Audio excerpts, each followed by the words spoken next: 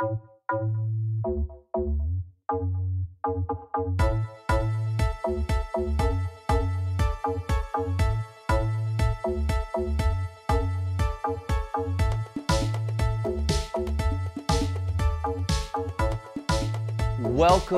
to A Regenerative Future with Matt Powers. I'm your host, Matt Powers, and we're here in the newly made studio. Well, it's not completely made. This part of it's made, but my son and I have been working with my in-laws and other friends to create this incredible space. And this is the part that's done, and my son and I have been working on music and all this fun stuff this summer, in this lockdown, in this pandemic. I think that it's really good self-care, and it's been a lot of fun, and we've been learning a ton about electronics as we've been building guitars and building, speaker cabinets and building pedals, and it's been incredible fun. So that's why I'm here. Just want you to know and get some context. If you're listening to this on the podcast and you can't see me, I'm in a converted garage, and there's guitars on the wall behind me. There's amps everywhere. I think there's like 15 guitars. There's a full Pearl drum kit. It is an incredible space. My son has adopted all my old musical career gear and has added to it, and I find myself playing music more than I have since I was a professional musician, and helping my son do things that I never could have imagined were possible outside of an elite studio environment. And so I've just been having a lot of fun. So that's like me personally, what I've been working on, in my home life, but in my work life here in this lockdown and in this very difficult time period for, I think, everyone. I feel like everyone's kind of in like a mass PTSD state. And we're all suffering. Relationships are just being strained to the breaking point, and it's really painful just to be in the middle of this situation for everyone. And I've been feeling it, just like everyone's feeling it. I wrote a book about unstoppable enthusiasm, and despite all these hard times, despite the problems that I physically have, and despite the problems and obstacles we've had this year with all the different things that are going on, and it's election year, and it's just heavy stuff. I feel like I've been able to bounce back several times from tips, dives, stumbles, and falls because of this project that I'm working on, Regenerative Soil, this new book.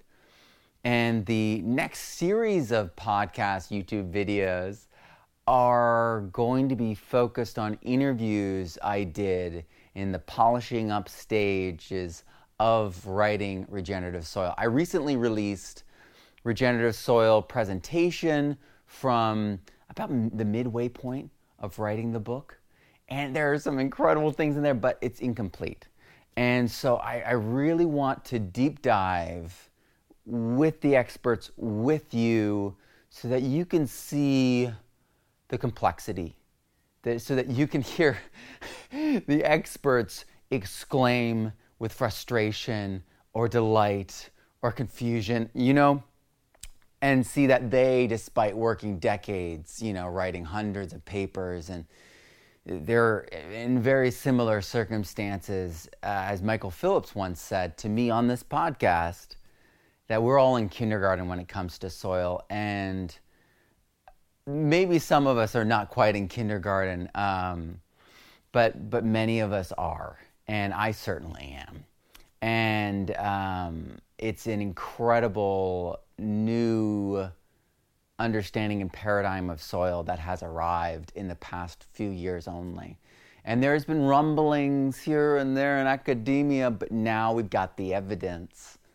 Now we have the actual numbers. We have the actual chemistry formulas.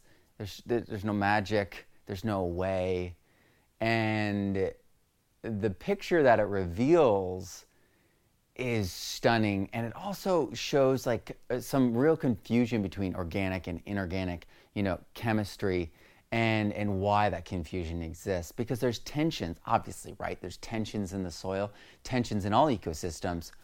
But if we just look from one perspective, we only see that one side of it. So it looks like a proclivity rather than a tension, back and forth kind of thing between two different oppositional forces in the soil, like the chemistry and the biology, for instance.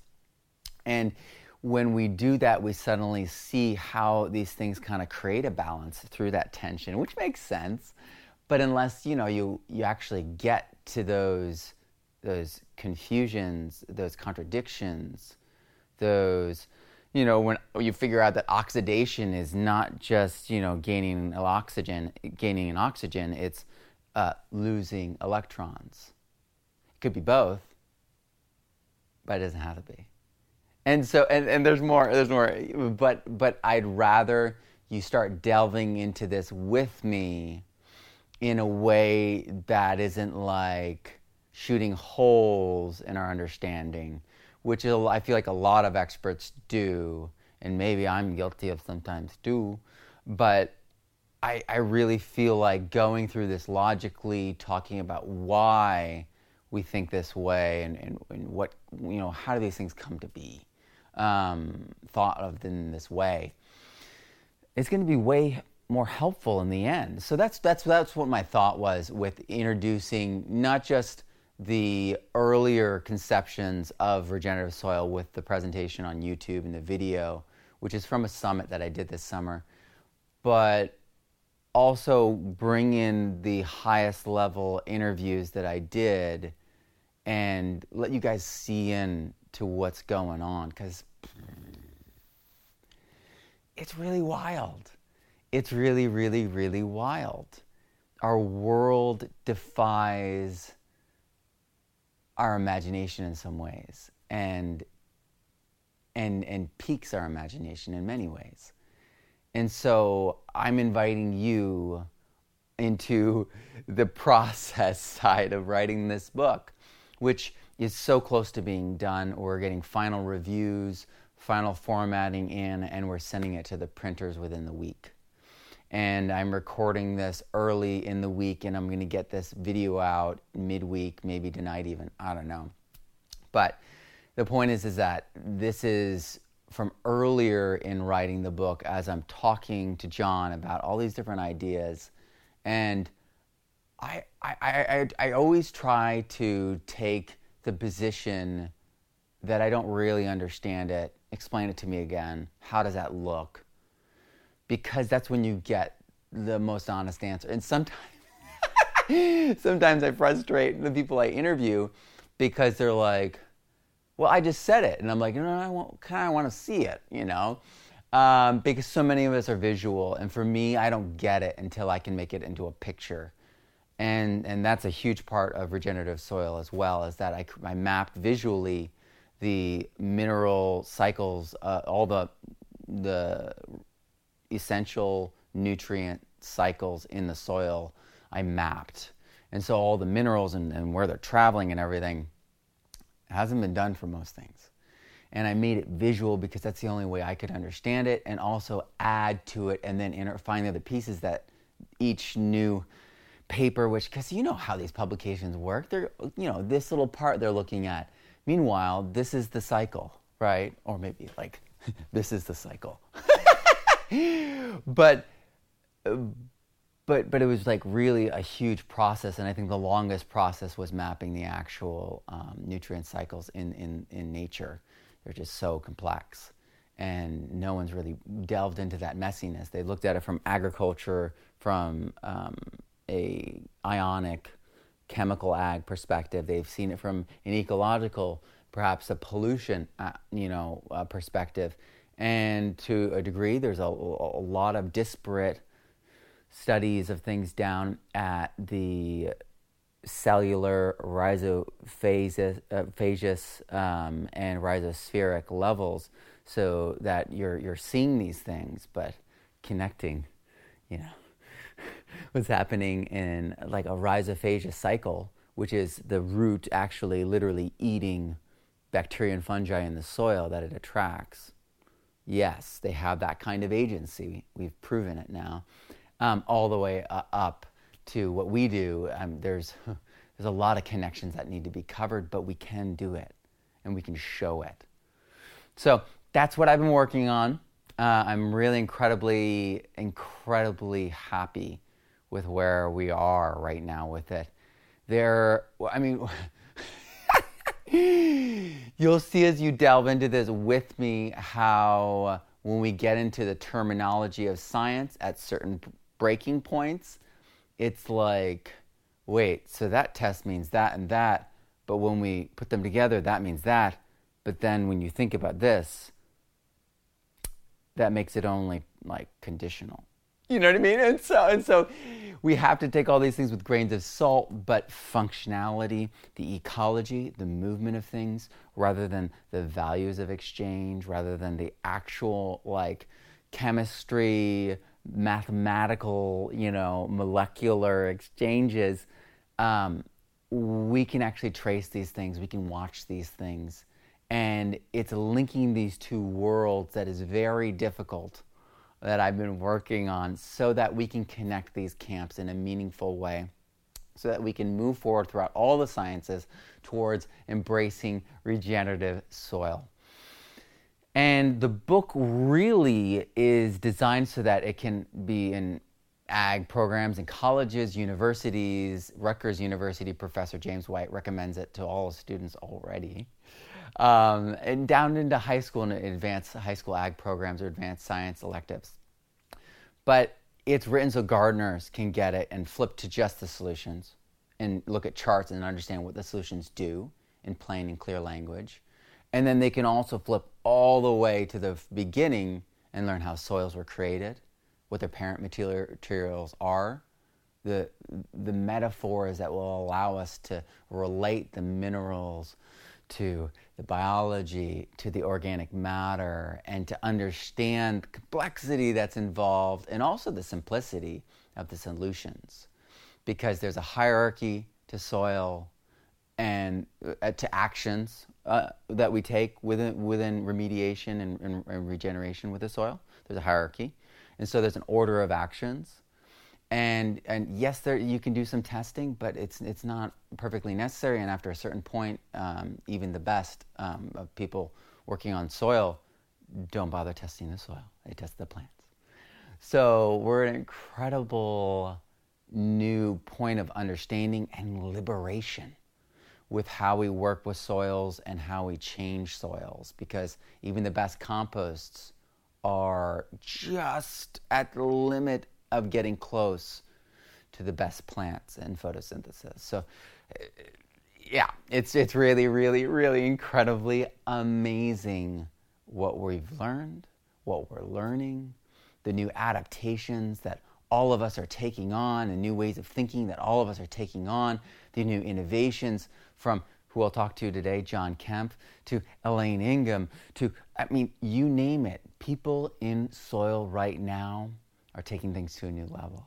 So today we're talking, as I said, to John Kempf, the agrarian agricultural expert who has a podcast, amazing courses, and new books that are coming out. And John's a lot of things. John's like a Renaissance man. And today his talk is about, his...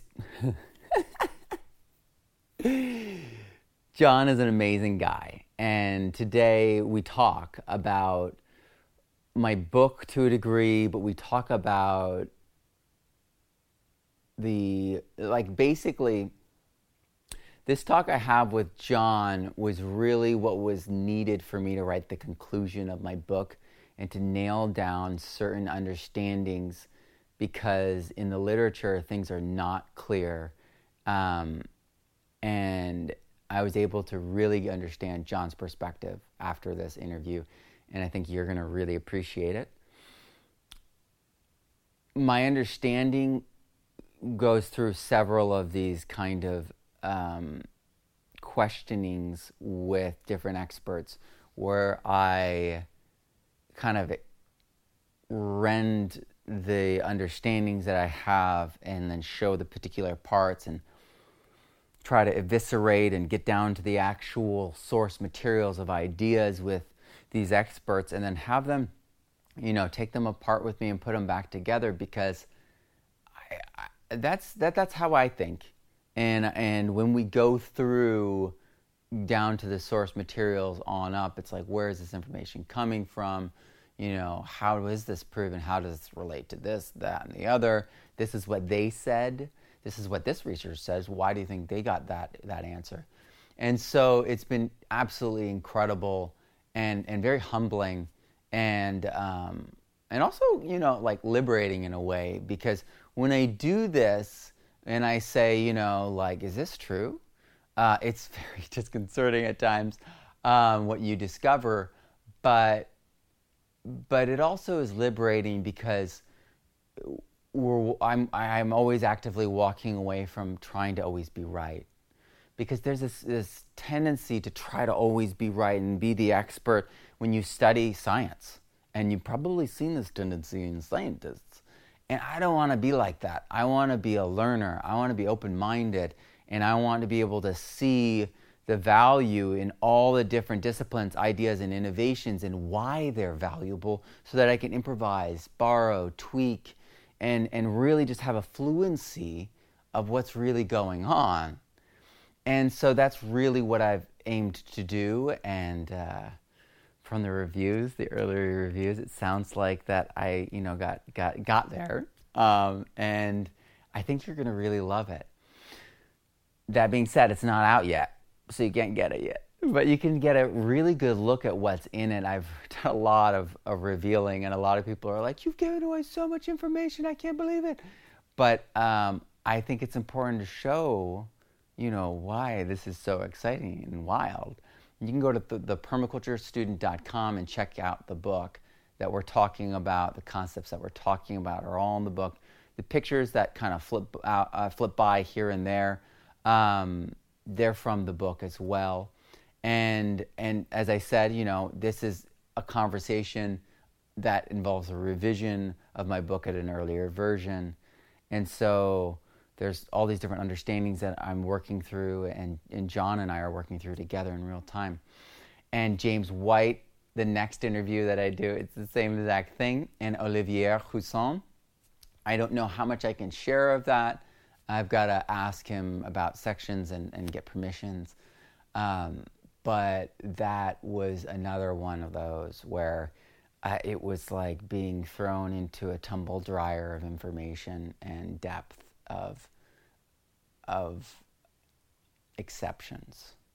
He has so many extreme climates that he's worked in that his perspective is very interesting. I mean, he wrote a book on sustainable agriculture in Madagascar, right, years ago. So, he works for the CIRAD in France. So he's got a very, very dialed in perspective, and it's just been absolutely incredible going through all these different talks, and I wanted to share them with you. This is the first. This is the amazing, the one and only, one of my favorite people in the world, John Kempf. Here we go. I find so much hope in regenerative agriculture, in regenerative soil, in these they're scientific breakthroughs. And I think a lot of people are currently talking about how we're stagnating in science and all these things are stagnating, and it's like, not over here. Over here, it's not like everything's so exciting and thrilling, actually. Well, it's actually the case. First of all, I agree with you. Second, I would say that there is a lot of old science that is being rediscovered, and it's being identified how pieces fit into new understandings that have been known for decades, but we weren't sure exactly how they made sense. And third, there are some really fascinating research breakthroughs coming through outside of agriculture, like Jerry Pollack's work, that are going to give us a completely new understanding of soil and plant ecosystems. I want to dive into Pollock's work with you because, and I was going to write you this, but I wanted to just tell you, I was not very strong in science in high school. And so I I was an didn't go to honors. high school, so There we go. There we go. And all my real science understanding came from my own interactions. And then it came from intensive studying and experimentation as an adult. So I don't, with his work, I don't have like anything for it to refute. And so for me, it's like I'm learning about the way the cells work at that ionic level and at that, the cell wall level. Like I never really, that never stuck in my ninth grade bio class. Like that's the time and that I learned that, I guess, wrongly. this is, yeah, you learned it wrongly, but now this is so much easier to learn because it's so elegant, it's so Mm, simple, it makes so much sense, and it also explains a whole bunch of things that we've had no prior explanations for, like um, the mainstream explanations, present mainstream explanations, don't explain how a nutrient can get from a root tip on a redwood tree to 100 meters in the air in 4 seconds.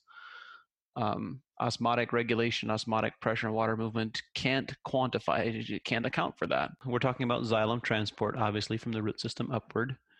And those it's been years since I read this paper, and I don't remember the authors, but they were using radioactive tracers, right. radioactive labeled nutrients, carbon and phosphorus and others, I think. Um, and they were injecting it into the trunk at essentially at soil level and tracking it. And they found it in the furthest needle that they were tracking, which obviously wasn't the outermost on the plant, but they were finding it 100 meters in the air in 4 seconds. My current understanding is that you have the xylem, which is essentially a tube, and Gerald Pollack describes how a tube develops this.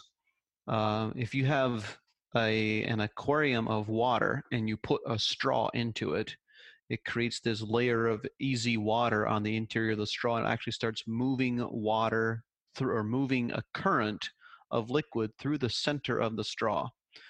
So now imagine that occurring in the xylem, but the mechanism is amplified by several orders of magnitude because instead of having plastic, you have material, you have these essentially living cells which amplify the development of exclusion zone water even more.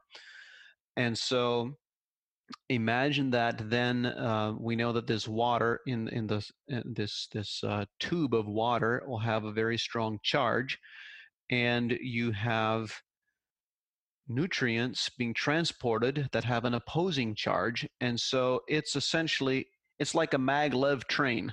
Yeah. It's like magnetic levitation, where you're just zipping the nutrients right through the tube all the way up to the top at a very high speed, and that um, tube, that transport, is pulsed.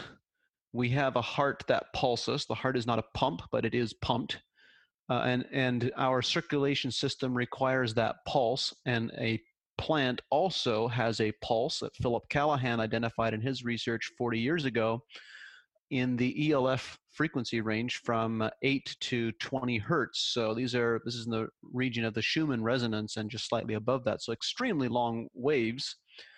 But these waves, we now know, they don't, they're too large a wave, in my understanding, to interact directly with these small elements. So what is actually happening is we know that in association with this wave, we also have a magnetic field. And this magnetic field influences the soil's paramagnetism. And that soil's paramagnetism influences the plant's antenna capacity. And the plant's antenna capacity, we know in Gerald Pollack's research identified that the formation of EZ water in these tubes is amplified by infrared. So the interaction with this Earth pulse from the Schumann resonance and these ELF frequencies basically makes the plant a very an antenna that is very attuned to a broad range of frequencies, including infrared. So you now have a plant that has a pulse, it's attuned to infrared, and this infrared signal is amplifying the formation of easy water in the xylem, which is functioning as a magnetic levitation. And this is a very crude, oversimplified analogy, but this is kind of my understanding of the essence of it is that you have these opposing charges where it's essentially moving elements through a plant is moving at the speed of a high speed elevator. It just away it goes. Yeah, and then photosynthesis, it's a reductive action, so it's always constantly pushing that. So there's like a forward momentum towards that magnetic. And it always needs to balance the charges because the plant is always uh, transmitting a large number, not it's transmitting a lot of light photons, but it's also transmitting a lot of electrons into the soil environment. And so it needs to balance that exchange of electrons out into the soil environment with an exchange of electrons upward. Mm-hmm. It's a combination of Gerald Pollack's work describing the transport of large molecules and the transport of bacterial cells through the plant's entire vascular tissue. You combine that with James White's work on rhizophagy and the absorption of macromolecules and the absorption of bacterial cells directly from the soil profile. You combine that with Bargilia Rataver's work in the 70s and others' research over the last 50 years describing cellular absorption of large molecules and entire bacterial cells through the endocytosis process. And when you connect all those things together, you're essentially describing a pathway whereby plants are really absorbing their nutrition in the form of living organisms or the metabolites of those living organisms, transporting them through the plant's vascular tissue and incorporating them and absorbing and incorporating them directly into cells. And where each individual cell is either using those as pre-built components to build their own cell compounds or is breaking them apart and utilizing them as an energy source or as a construction material. So it is a completely different perspective on plant nutrition, and it's also the perspective that when you look at nature and natural ecosystems, we have to ask the question: who is fertilizing the forest? Where are the soluble nitrogen compounds coming from in the forest? And the answer is they don't really exist or only in very tiny quantities. And yet we're producing very large trees with very large amounts of biomass. And in some cases, they're extremely efficient photosynthesizers, carbon sequestration. They're producing a lot of crop biomass that is the equivalent of some of our best crops. We also have to ask the question, how is it that a tree can grow out of a bare rock face on a cliff where there is no soil? There has never been any soil. So where is that tree getting nutrition from? Where is it getting its nutrients from? And the mainstream model of agronomy, or that which has been mainstream for the last 8 or 9 decades and has described agronomy from a chemistry perspective, can't begin to describe those phenomena. And because of that, the soil testing metrics of that methodology are totally being kind of disproven, right, at this time. Well, they are being proven to be largely irrelevant in a biological system. Right. um, it's it's interesting in the way that our use of soil analysis has evolved over the years, but um, I actually think that the continued use of soil analysis by biological or regenerative growers has the potential for a negative effect in the terms of the way that it frames our thinking. Just the fact that we are pulling a chemistry analysis and conducting a chemistry analysis and looking at that chemistry based report frames our thinking into a chemistry based mindset, which is completely inaccurate and does not correspond to the way living systems actually work. And so, this is when you go back to the our entire agronomic knowledge has been has framed around this chemistry knowledge so deeply that even for those of us who are now on a regenerative pathway, we I constantly catch myself and have to remind myself to look at things in a different perspective and to consider the additional dimensions. So when I talk about additional dimensions, let's just unwrap this a little bit. Many growers, I think I can safely say almost all growers, are familiar with the pH chart that describes nutrient availability at different pHs. Well, that pH chart is totally, completely, 100% wrong. And it's wrong for several reasons. One, first reason, it's wrong because it is single dimensional, and nutrient availability is not just one dimension, it's multi-dimensional. It has, if we look at it even from a very macro perspective, it has at least three dimensions, and we can go into that and unwrap that a little bit. Um, but before I go there, the second reason it's wrong is because it is based on a liquid system of soluble nutrients, which doesn't exist in natural ecosystems. It doesn't exist in healthy soil with large levels of organic matter.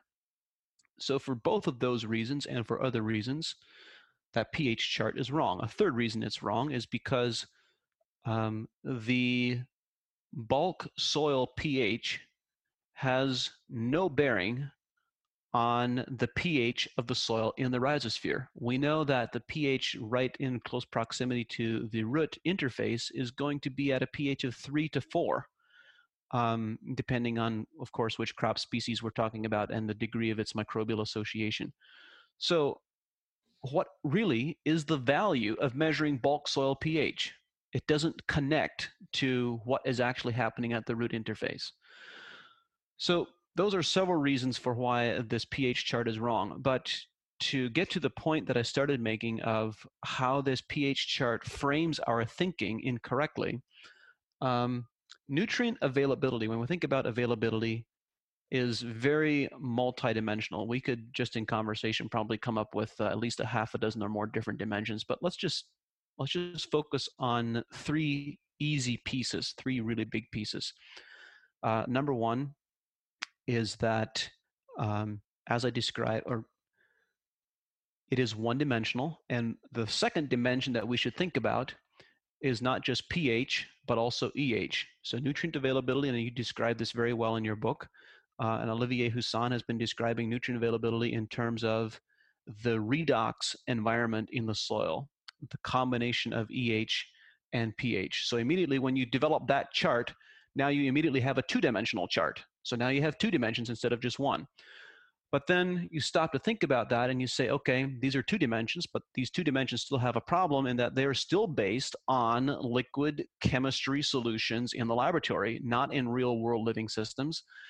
And while we can perhaps infer some things from that, what we just got done describing a few minutes ago in our conversation is that plants should be absorbing nutrients in the form of microbial metabolites. So in reality, nutrient availability is a function of biology, not chemistry. And biology completely changes those first two dimensions. So both the redox, both EH and pH dimensions are completely under the control of biology. EH and pH don't determine biology. Biology determines EH and pH. So when we think about it from that perspective, all of a sudden, this pH chart is meaningless. And to some degree, the chemistry-based water-soluble redox charts are meaningless because they can give us some information and point us in the right direction, but they still frame our paradigm in the context of chemistry rather than thinking about it in the context of biology. And we do that because we understand biology so poorly. Do you think we're going to be able to understand biology well? That's the thing I've really come up against is we are in a diagnostic, a reactionary, an observation stage still. We're not quite in like a partnership fluency stage yet. Well, I believe that This is opening another can of worms. I'm happy to open cans of worms, just one after the next. There'll be worms all over the place pretty soon.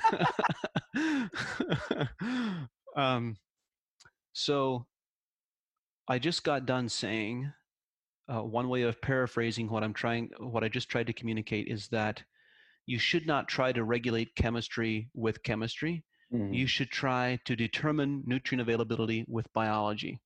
And the same way, I believe that you should not try to improve biology with biology. In other words, you shouldn't try to improve biology exclusively by adding more microbial inoculants or by measuring bacterial to fungal ratios and having laboratory tests of microbial assays and adding compost. I think these are, again, they're all useful tools, but they frame our thinking in terms of only in terms of biology. And so biology, I just said a moment ago that biology determines the chemistry, and that's true. The next question we should be asking is what determines the biology? We can influence it by adding these inoculants, but what really determines the biology is the biophysics of the ecosystem.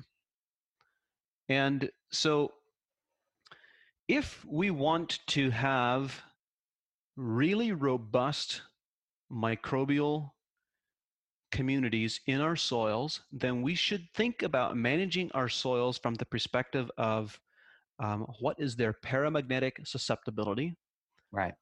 what is their electron charge holding capacity. In redox terms, what is their poising capacity? And in pH terms, what is their buffering effect?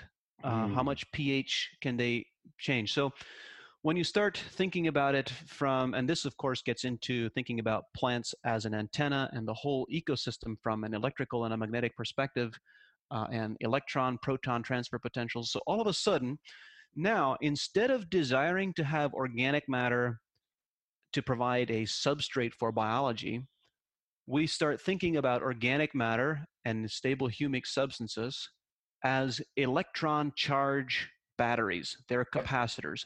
Biochar is an electron capacitor. It can hold and store a tremendous amount of electrons, so it increases our soil's Poisson effect.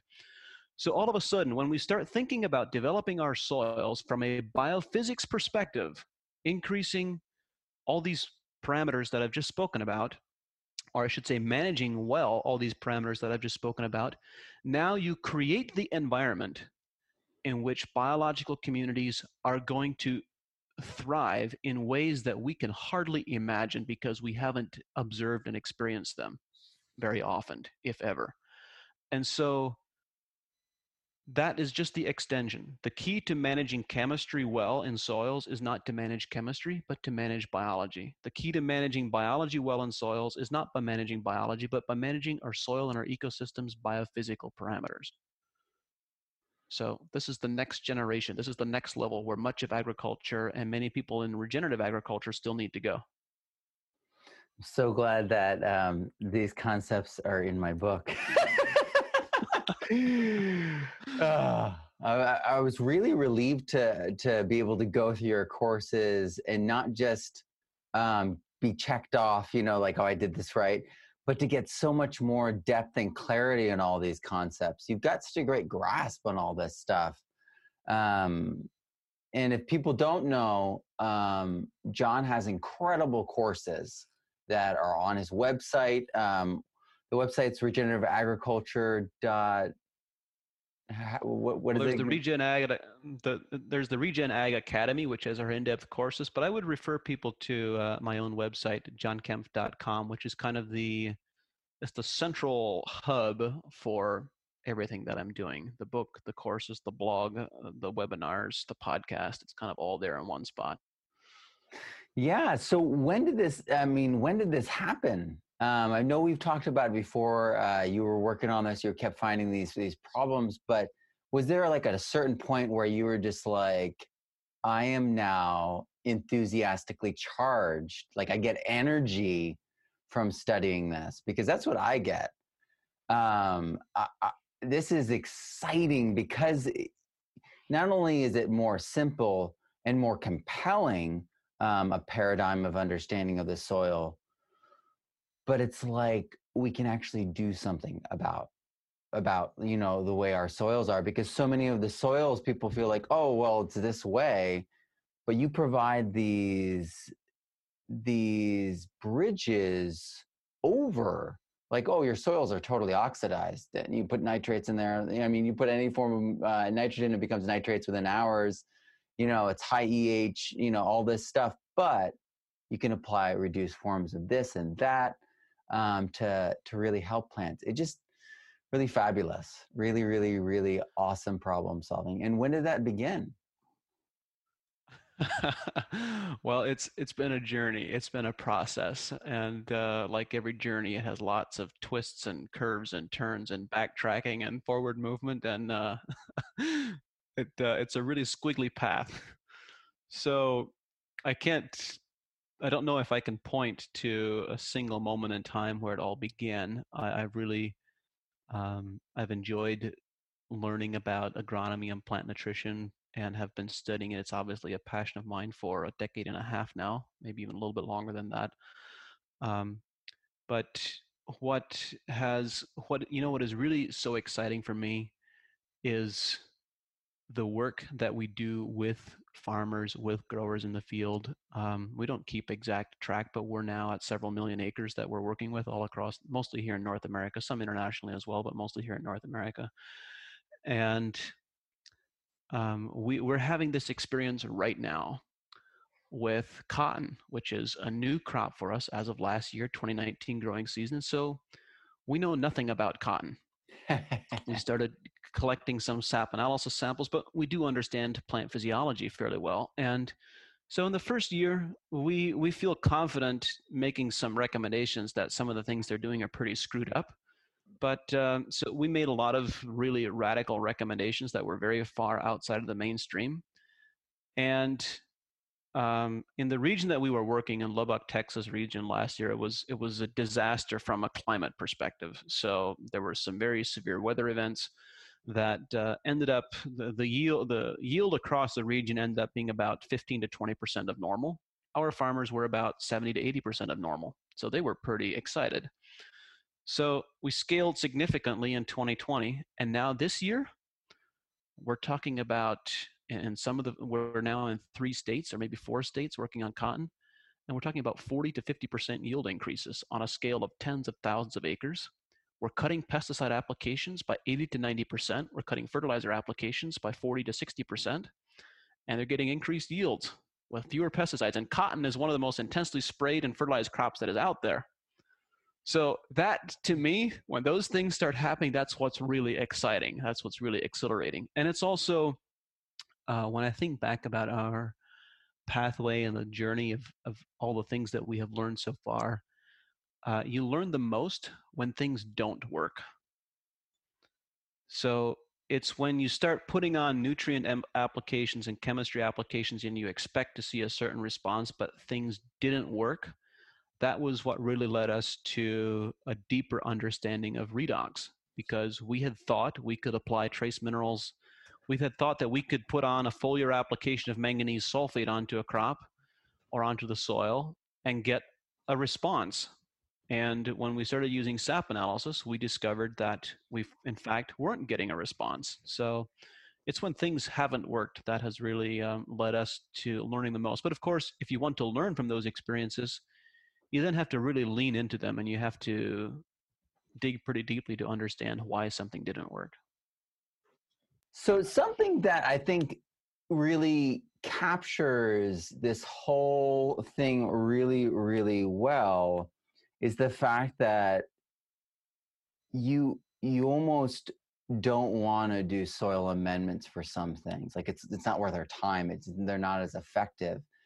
You've discovered that some foliar amendments are superior to soil amendments, and it's absolutely incredible. How did that come to be? Well, um, I alluded to that in my previous comments. I'll tell you Right, the right, right. story of how it came to be, and then I'll tell you where we are at today. So the story really of understanding redox deeply and understanding how some of these trace mineral applications were ineffective started in Lancaster County, Pennsylvania, where we have a large distributor and we're working with, I don't know exact numbers, but at that point in time, it was over 400 farms that we were working with, mostly in high value fruit and vegetable crops, but also in dairy farms and crop farms and so forth. And so in this region, we have calcareous limestone-based soils that have typically pHs ranging from 7.5 to 8. We have more livestock than they know what to do with, than they know what to do with the manure. So soils typically have calcium levels on these chemistry tests that mislead us in the neighborhood of they're all greater than 75%, usually 80 to 90% base saturation calcium. They have um, phosphorus levels in the range of 400 to 600 parts per million, so extremely high phosphorus levels, extremely high potassium levels, 300 to 500 parts per million. And many of these crops, depending on which crop and genetics, of course, but many crops were deficient in all three of these macronutrients, both calcium and phosphorus and potassium, because they were at so excessive levels in the soil profile. And in addition, because they had these calcareous soils with high pHs, and as we now also understand that were very oxidized, they also had severe manganese deficiencies. So at this moment in time, this is about 2009 and 10, and into 2011, our tool to monitor plant performance, nutrient absorption, was dry matter-based tissue analysis. So we're collecting tissue samples every couple of weeks through the growing season, and we see that the manganese levels are chronically deficient. So on our tomato growers, in particular, this is where we really got the experience because tomatoes are a high value crop. We're collecting lots of data, and um, we would consistently see that manganese levels were low and that potassium levels were low. And so we were foliar feeding manganese sulfate at a rate of about 3 to 6 ounces of manganese sulfate per acre per week in foliar applications. And then we were also fertigating as much as 3 to 4 gallons of liquid potassium per week. And in 2011, we started testing plant sap analysis. It's kind of remarkable that it's been 9 years already, but we started testing plant sap analysis. And the sap analysis gave us a very different report from the tissue analysis. It showed that these plants were still deficient in manganese, even though we had been applying the manganese sulfate. You could put on a manganese sulfate foliar, and on the tissue analysis, the levels would change, but on the sap analysis, the needle would not move at all. So we were trying to understand what was happening, what was going on. That led to us learning about manganese only being available to the plant in the reduced form, not in the oxidized form. And when you have manganese sulfate, it's in the reduced form in the bag, it's in the reduced form in the spray tank, but when you spray it onto the leaf surface and it gets exposed to oxygen and the droplet dries out, then it oxidizes and the plant doesn't absorb it. So we actually conducted experiments in this area. The conclusion of the story is that as a result of this experience, we tried to identify manganese products that were reduced and chelated so that they would stay reduced.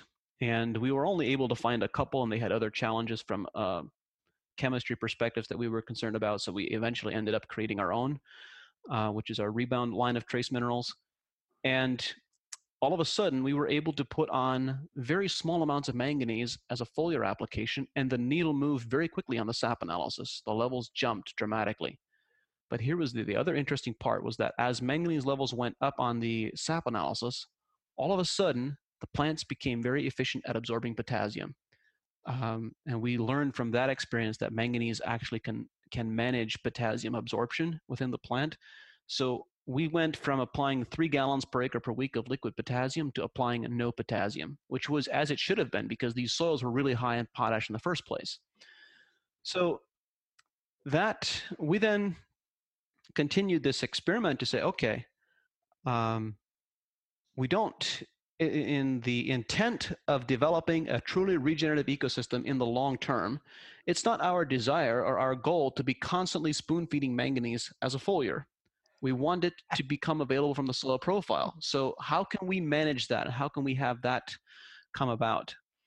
And the key, of course, is that many soils, most soils here in North America, have in the neighborhood of 200 to 900 pounds per acre of manganese in the top 6 inches. We're not going to suffer a manganese shortage ever in most soils, like with the exception of some sandy soils and muck soils and so forth. But in most soils, we're not ever going to experience manganese deficiency as long as we can release it, as long as the plants can absorb it. We conducted a series of experiments on different soils around the country, but particularly focused in this region of Lancaster County, where we desired to create a very reduced environment in the soil that would convert manganese to the reduced form that plants could absorb and maintain it in the reduced form. So we combined manganese sulfate with biochar, with humic substances, with a humified compost, and with some combination of all of the above, different combinations of all of the above, to try to maintain manganese in the soil in the reduced form. And we experimented with different application rates all the way up to 400 pounds of manganese sulfate per acre, which is like 10 times the highest ever recommended application rate. And the interesting part was that we could get manganese levels on the soil test to go up, but the manganese levels on the sap analysis did not change. There was no movement. And the conclusion was, and we've now verified this in experiences since then, is that it is a complete, total, utter waste of money and time and energy and resources to apply manganese to an oxidized soil. Forget it. You might get a soil test response, you will not get a crop response, because whatever manganese you apply to that bulk soil environment is rapidly going to be converted to the oxidized state. And so in terms of developing regenerative soil ecosystems, our intent and our strategy needs to be to convert those soils and improve that soil biology to the point where the soil now is reducing and it has a microbial community that can convert the manganese that is native in the soil profile. And once that happens, you can now stop spoon feeding manganese. You don't need it anymore. And on some soils, this can happen in a year or two. Some soils in desert environments, it might take 5 or 6 years, but it can happen. And the key point is it's not a question of foliar applications versus soil amendments of which is, it's not a question of which is better or which is more efficient. This is one of the very few cases, I believe, where it's mostly black and white. It's a case of one works, the other doesn't. Wow. You know, I knew the first half of that story with the calcareous soils, and I'm so glad you told it because that story, and I know it's from, inside one of your courses, but that story was like the story where it was like, oh, because it like debunks both the mineral testing and just like the pure foliar spray, just, oh, foliar is good. And it's like, no, sophistication.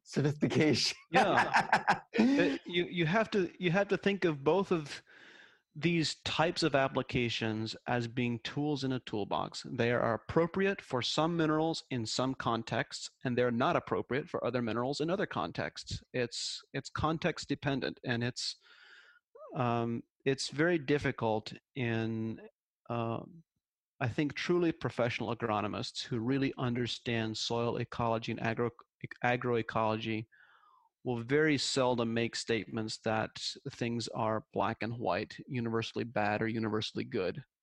And I made that comment just now in the context of manganese, but again, it deserves a qualifier, and the qualifier is in oxidized soils. So if you have soils that are not oxidized, but that are in the reducing end of the spectrum, then it does make sense to apply manganese to the soil and not as a foliar. And it's something you should only need to do once or a couple times and then not need to continue it into the future.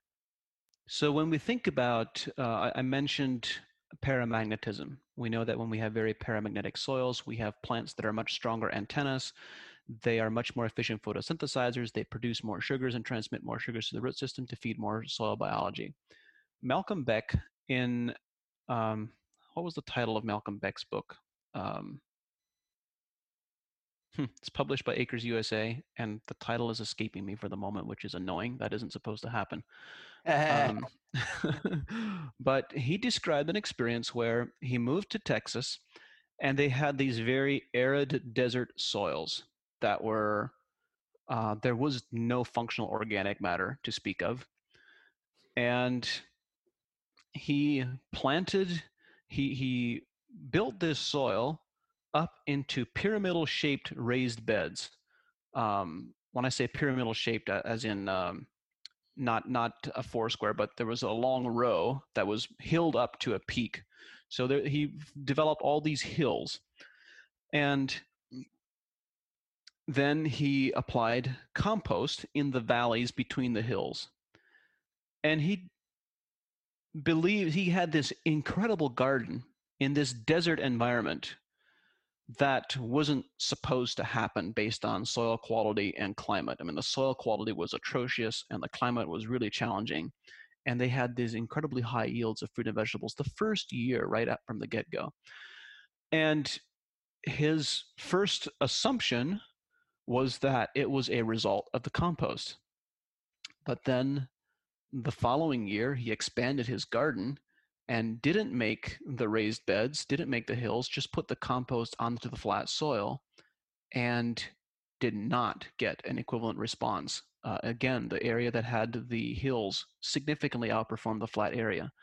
A few years went by, and he came to learn that when he raised the soil into hills, it significantly increased the oxygen flow into those hills, and it increased that soil's just the being in the shape of a pyramidal shape as a hill increased the paramagnetism by about 600 points. So all of a sudden, you had this soil that was very paramagnetic, and you had this incredible microbial population that now thrived in these hills. So it wasn't just the compost by itself, it was the combination of the compost plus the shape of the hill. The reason that I bring this up is because that's an aspect of changing the biophysics of the environment. We changed the paramagnetism. And when we changed the paramagnetism, all of a sudden the microbial community completely changed. It wasn't the compost by itself, it was the combination of the compost plus changing the biophysics ecosystem. And as you mentioned earlier, we're not going to be able to. It's going to be beyond our, like, where we're heading is beyond what we've seen and what we know. So it's almost like we can't. We're on an exploration. We can't really envision where we're heading with all this stuff because none of us in living memory have seen what this can be. Well, I think there are individuals who have seen instances of what this can be, but I think collectively, you're right, we don't know. Um, Kerry Reams, 40, now 50, 60 years ago, he said that plants don't have an endocrine system. Their growth and their development is not limited by time. At least, yeah, it's not limited by time. It will, well, we can get into the plant physiology and growth patterns if we want to, but essentially, if we can develop a coherent ecosystem where the plant is coherent with the soil environment, there is no limit to the speed at which energy can flow into the plant. Plants don't grow from nutrients, they don't grow from nitrogen, phosphorus, and potassium, they grow from energy that we could call electron and proton energy. We could call it electromagnetic energy. I mean, we're just talking, we're talking about the exact same things using different terminology and viewed through a different lens. But so plants grow from energy, not from nutrients, but really from the energy contained within those nutrients. And the transfer of that energy is not limited by time, it is limited only by coherence. Kerry Reams predicted that the day would come when we would be able to grow plants from seed to harvest in a matter of days or weeks rather than months. And we have observed this, and other agronomists have observed this in some instances where we've been able to limit the time from seeding to harvest of some crops by as much as 40%. So that's a pretty significant gain. And I think it is those same crops which grow that rapidly that also are resistant to diseases and insects. I mean, they are completely, totally resistant, and they are extremely vibrantly healthy and extremely high yielding. This is what the future looks like. And that future will come about. We already know that it's not going to come about from us managing chemistry. I also believe that we can get part of the way there by managing biology. But ultimately, what this looks like is that instead of having soil tests to measure chemistry and instead of having soil tests to measure microbial profiles, we will be looking at our soils and we will be measuring paramagnetism. We will be measuring redox poising and electron holding capacity, if you will. We will be measuring electrical conductivity. We will be measuring pH, not from a chemistry perspective, but as a proton channeling and proton holding capacity perspective. So we might be looking at some of these similar measurements, but from a biophysics point of view rather than from a chemistry point of view. And when we start looking at plants as antennas and the electromagnetic environment, then all of a sudden it becomes entirely plausible to grow plants from seed to harvest in a matter of days or weeks rather than months or years. Days. Oh man, that's just incredible. Okay. And it feels like we can kind of glimpse at that with Alaska, where it's like 5 weeks of just sun, and suddenly like that's the whole season. It's like, oh, we're done. The things all grew in 3 weeks. And Yeah. it's, Okay. So Alaska is a great example. So yes, we do have continuous sunlight, and we of do have course, right. continual electron flow into that soil. So that is a contributing factor. But there's another contributing factor that we tend to not think about. That's the convergence of all the magnetic lines. We have significant magnetic flow through the soil the closer you get to the North Pole. Wow. That's incredible, and that's probably why those plants that were like, well, we don't know how these are growing here, are persisting, because they're really able to have that microbial community of support right there, just at the rhizosphere. Okay, so just for the fun of stretching your boundaries, I'm going to say that maybe the reason they grow so well is not because they get microbial support right out of the rhizosphere. Maybe it's because they get energy from electron flow from magnetic currents, and the rhizosphere has nothing to do with it. Right. So I have friends who talk to me about this. So there's like bioceramic beads giving off photons, right? People are trying to do these things where they're charging either ceramics or biochar with energy. So when they put it, or they're reducing it, significantly by adding electrons with like EM or something like that, effective, which I thought was incredible. Olivia Husson mentioned that EM can lower plants 30 millivolts in only hours. Mm-hmm. Right. So we could be loading these things. Man, it's just fascinating when you start getting into it. Well, Oh man. so continuing down the rabbit hole Mhm, mhm, mhm. of electron transport, or not electron, but photon transmission in the soil, we know that plants as antennas are actually picking up photons of light and transmitting them out into the soil environment through the root system, which is interesting because we have bacteria in the soil that have um, what's the word that I'm looking for? They have light receptors. So the question, and light receptors showing up in their DNA and in their molecules. So why would a bacteria that's 18 inches into the soil benefit from having a light receptor? It's because they can actually intercept photons of light that are coming from the root system, which is interesting when you think about it. There are some strains of bacteria that we cannot successfully culture in the lab for unknown reasons. And possibly one of those reasons is that they are dependent on photons of light being absorbing photons of light from root systems. That's a guess and a hypothesis. I don't know that to be the case. But the next step, coming back to paramagnetism, we know based on Fritz Albert Popp's work on biophotonics in Germany that igneous rocks particularly paramagnetic igneous rocks, transmit photons of light into their environment. They are actually, the rock is creating and transmitting light. This is incredible. So how does Isn't this it? tie into infrared? Because these are photons, right? They're light, but which spectrum are they? They're in the white light spectrum that we can like physically see if we're down there at that level seeing these things. But then there's Yeah. also the infrared, which is the bandwidth that we hardly ever look at. I mean, Well, scientifically, because we of can't look course. at it.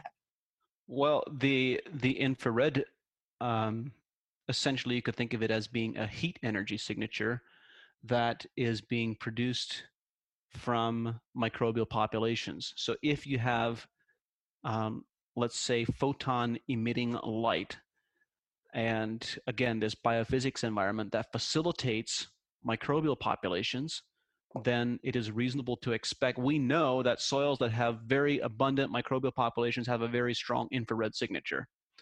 And so it is reasonable to expect that when you have these optimal biophysical conditions, you will also have optimal microbial communities, which will speed up, or which will not speed up, but will increase the density and the saturation of the infrared radiation in the field coming from the soil environment. And that would passively, or just along that, not necessarily passively, but just along that bandwidth, be able to transmit energy directly into a cell. Because infrared, right? Don't our cells absorb, living cells absorb infrared light as energy? And that's why we can. Our our cells do, and plants do as well. I mean, it's not widely known, but plants can actually have photon receptors that function in the infrared spectrum. They can actually photosynthesize in the infrared range. And so, and then of course, there's also uh, the name of a researcher in Georgia 40 or 50 years ago. I want to say Gostin Nisens, but that is not correct. The name escapes me right now.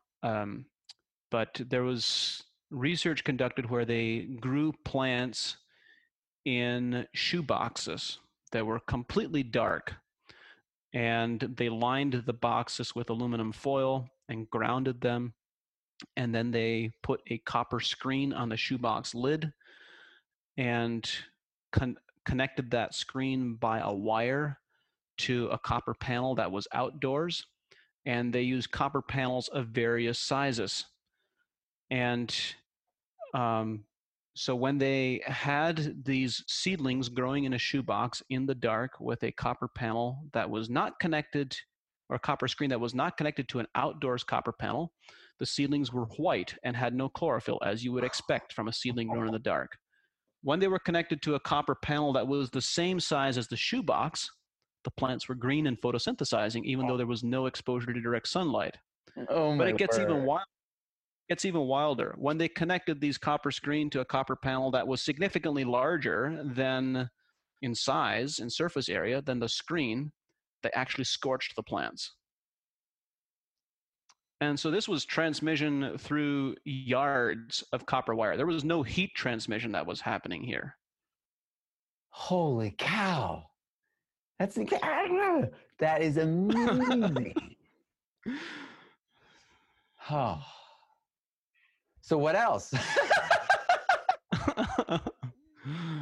Oh man. I think I've opened enough cans of worms for one day.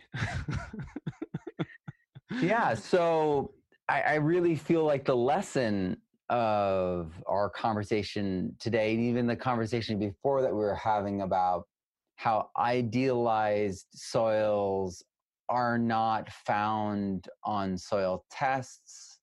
It's very difficult to use a soil test to arrive at currently at these regenerative soils we're talking about. But there is a paramagnetic test. Do you use that, the Phil Callahan ion meter? Or no, it's not the ion meter. That's the Cardi. But the Yeah, paramagnetic meter. yeah. Um, So I had one of those instruments and used it quite extensively for a year or two, and then it ended up sitting on a shelf, and I eventually sold it because I wasn't getting much use from it. And it's a useful tool. I'm not discounting that, but the reason I didn't continue using it is because there is an element, perhaps similar to organic matter, where you have a soil that it is what it is. You can't change it too dramatically, but you can improve it over time based on how you manage it. So if you have a paramagnetic rock bedrock base, you might have soil paramagnetism of 400 or 600, and some sandy soils might be at 0 or 40. And there's not a whole lot that you can do to change that in the short term. But in the long term, what you can do, I alluded to some things with Malcolm Beck. Oxygen is a very paramagnetic gas. So you flocculate your soil, you increase soil organic matter and soil flocculation, you increase gas exchange, the oxygen content goes up, your soil paramagnetism goes up. As organic matter goes up, paramagnetism goes up. So um, we I didn't make it a specific item of focus because I discovered that many of the things that we were doing already to build organic matter and to build resilient systems would tend to have the effect of improving paramagnetism. Did that answer your question? Yeah, yeah. I recommended my book, Rock Dust, and then biochar that we put iron sulfate on as we're making it. Yep. That's a new one to Yep. me. I thought that was incredible. Um, and so I've recommended that, but that's very interesting that you kind of have what you have. And I feel like the emphasis that you have about how like plants are this essential component in transforming soils, I think is really incredibly powerful too, because it's they're like, as you say, the antenna. What I've learned in my own learning journey and pathway is that there are always new levels of complexity and new levels of simplicity to be discovered. So, as our circle of knowledge grows, the boundary that touches the things we don't know also continues to grow and expand. And however, what I take a lot of comfort in is that once we truly understand these systems and how they function, they are really, they're not simplistic, but they are simple to understand rather than complex. And as an illustration of my frustration with complexity, when I was learning about all these interactions between living organisms from a biophysics perspective, I badly wanted to learn physics. And so, as I had done with all the other topics up to that point, I went to the library and I actually got a college grad book, physics textbook that was used to teach physics in the university at the university level at the time. And I laboriously worked my way through that book, reading and trying to understand. And that was my hardest read ever. I spent the better part of a month going through that book from cover to cover every evening. And when I got done, I got to the very last page in the book. And the last page in the book said that This is the one that has been hardest read for me in this research. Yeah. Um, I got to the last page in the book, and there was this one paragraph, and I'm paraphrasing a little bit, but it said, everything that you have learned about physics so far in this book, we now know to be incorrect, but we don't know how to teach it any differently. So this is the way that we are still teaching it. That book made a Oh. dent in the wall. Oh. That book made a dent in the wall, and it was so complex, and it's because it was known to be incorrect. And so similarly, when you consider Gerald Pollack's work on Hmm. the water dynamics within plants and within living organisms, and how he has completely rewritten the understanding of cell physiology. Cellular physiology was also comparatively complex. It's and yeah, I'll just keep recommending books. You'll keep getting them and reading them. um, Gerald Pollack's work on cell physiology makes cell physiology so elegant and so simple and so easy to understand. And I am persuaded that every time when we arrive at the true understanding of how natural systems truly function, it becomes very simple rather than very complex. I tend to agree, and that's how I feel like I've been able to, stay and comprehend and keep up. Part of our task as teachers and instructors is to bring people along from where they are Right, right. and to give them a place of understanding with in some type of context that they can understand right now. And so adding the chemistry section and the chemistry interactions and knowing those pieces is important because it's never going to become completely irrelevant. Um, it should not be the central theme, but if we have soils in the Midwest that are deficient in selenium, you're not going to correct that deficiency by adding great biology and having good paramagnetism. There comes a point in time where you need to measure it and you need to know that you need to apply additional selenium. Um, so it's not that it's irrelevant or ever will be irrelevant, but it needs to shift from being a primary focus to being a secondary or a tertiary focus. Hmm.